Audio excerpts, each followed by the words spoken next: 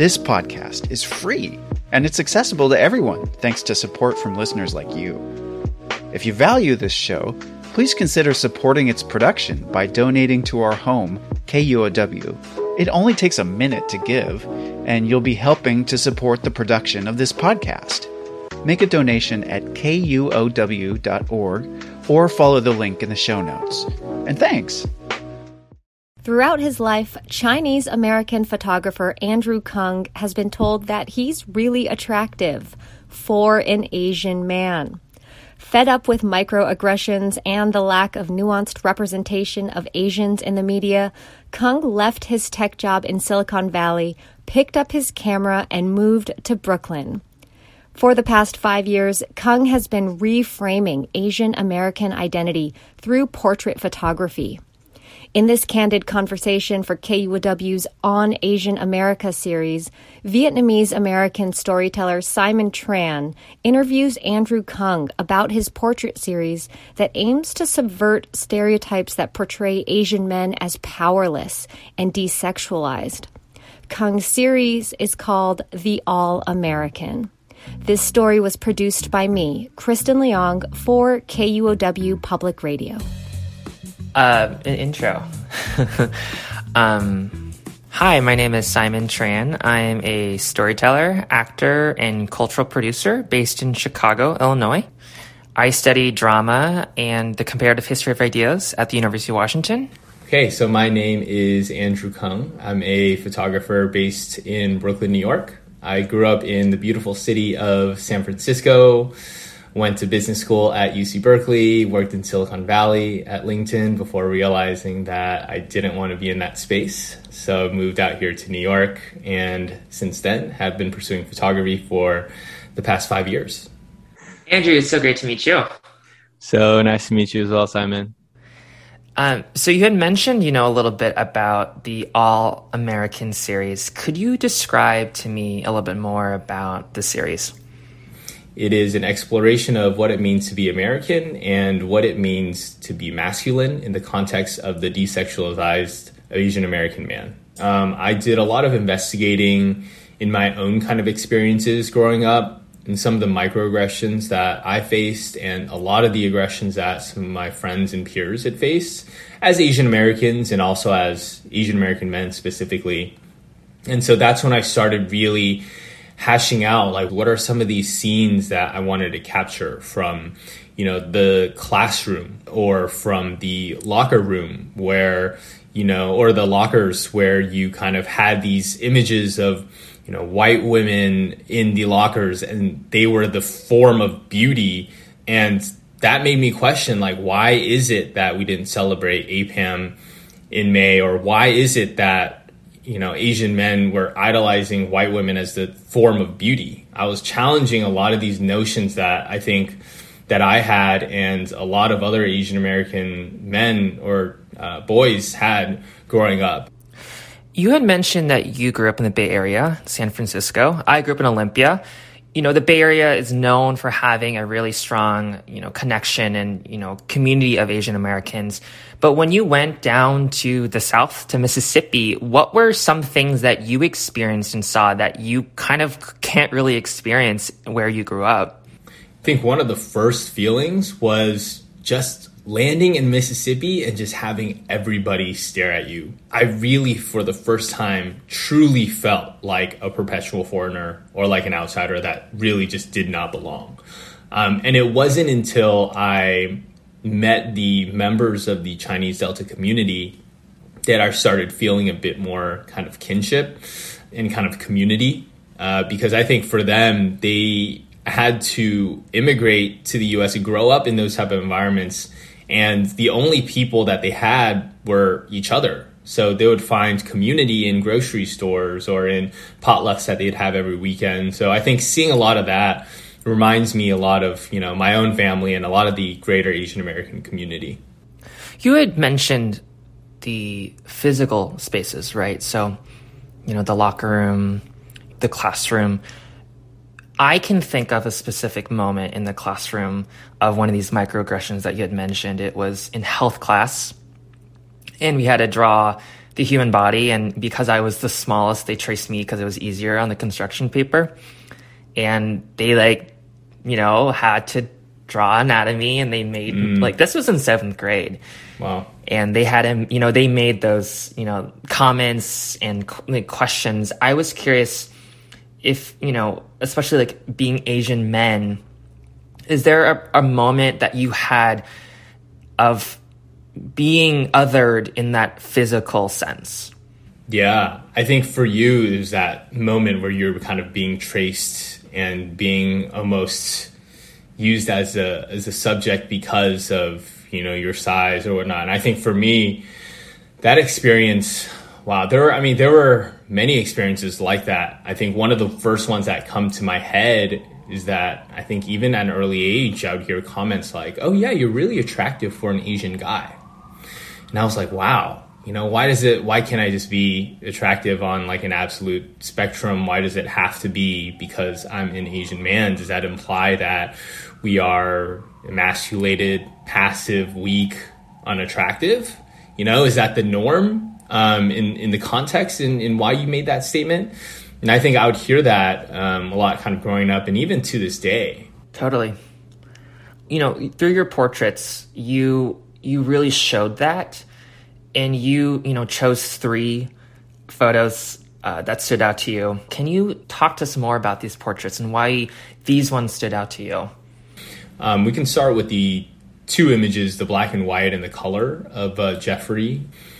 I was setting up in Jeffrey's bedroom, and I was like, I want to make this a very narrative image. And so I was asking him about his experience as a drag artist in LA. And he told me that it's a very interesting intersection between kind of themes of gender, identity, and race, because as a drag artist, Jeffrey had experienced both the desexualization of being an Asian American man when he was just walking down the street without his kind of drag attire or his kind of performance attire. And the moment he would be on stage as a drag artist, he would be fetishized by, a bunch of white men who kind of started catcalling him on stage and made really kind of condescending and disturbing comments while he was on stage. So Jeffrey had to experience both what it means to be desexualized and also what it means to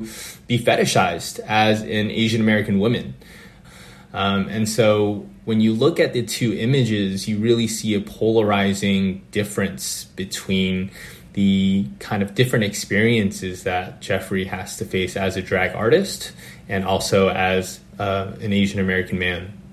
Yeah, just adding to that, I was really curious to hear you talk more about intimacy, because that is a theme that you really, focused on for the All American, project. And it's interesting because as Asian American men, we're not expected to talk about our feelings. Our cultures don't allow us to be vulnerable or intimate with each other or ourselves. So what does intimacy mean in relation to this project? But then also, why did you want to include it? Great question. I think intimacy has been such a large taboo in kind of Asian culture. How we're not brought up to say, words of affirmation or affection like I love you, or to have physical touch or hugs, with our parents or family members. I think intimacy is a theme that's really interesting to me, and I really wanted to bring that across in the images because as an Asian culture, we're not used to seeing that or feeling that. And it doesn't even have to be 2 people embracing each other, but it could be even just intimacy with kind of yourself and comfort with yourself. We're so used to kind of defining masculinity as something that is, a chiseled jawline, a really built kind of structure, a certain type of persona or personality, and what it means to be all American. And so I think for me, a big part was turning that whole idea on its head and saying that masculinity could be intimate, it could be soft, it could be a range of spectrum of experiences like that of Jeffrey. And so that intimacy piece and especially how I photographed that was a really big part in kind of turning that idea of masculinity on its head. I love that. And as an actor, that really resonates with me because I think that we're expected to go certain routes that are kind of already created for us that are very, as you said, they're not on the spectrum, they're not nuanced. And I actually just finished the book Interior Chinatown. I don't know if you've read it. Yeah. And I haven't yet. It's on my list. But, they have characters called, the Kung Fu Man, right? That he's trying to make it to that pinnacle kind of level. But then you realize that you're still reaching and, hitting the bamboo ceiling because it's still not enough and it's still not what really represents us. I'm curious to hear more about the other conversations that you had with other Asian American men in this project. What was a common theme that you heard when you were talking to folks that you photographed? And so before every shoot, I would really be intentional about asking and telling them, hey, this is the narrative that I'm thinking about for this particular image. How does that feel or resonate with you? And I think oftentimes the theme that would be centered around their narratives was just this feeling of being invisible, this feeling of being overlooked, and also feeling not desired and desexualized by mainstream media representations, and oftentimes by the microaggressions that they face growing up and even today. So I think those are the central themes that came up no matter what the environment was, from the classroom to the lockers to the bedroom. These were all consistent themes that a lot of the subjects would talk about. And I think it gives me a lot of kind of satisfaction knowing that it isn't just my narrative or it isn't just a couple, people's narratives, but it really is a larger narrative that talks about some of the themes that the Asian American community has to face, and specifically Asian American men. I'm going to do one more question, and I think we'll wrap up. In what ways has doing this series impacted the way you see yourself? Yeah, that's a really good question. So I think after doing this series, I was exposed to so many narratives and so many experiences from Asian American men who grew up in the Bay Area to Middle America to the East Coast, ranging across gender, sexuality spectrum.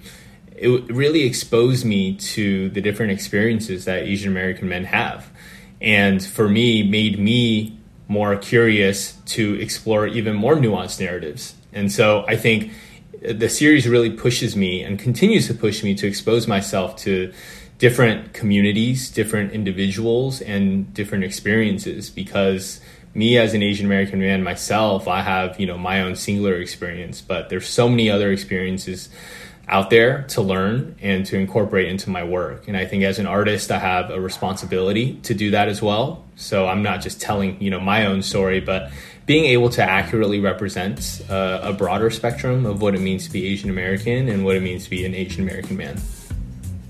Well, thank you so much, Andrew, for talking with me today. It was an honor to learn about this series, but also just to talk with you.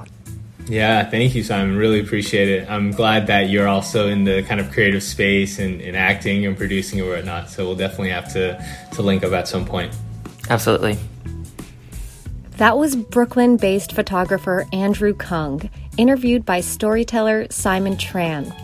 That story was produced by me, Kristen Leong, for KUOW Public Radio as part of our On Asian America series. This series is a collaboration between KUOW, Humanities Washington, Spokane Public Radio, and Northwest Public Broadcasting.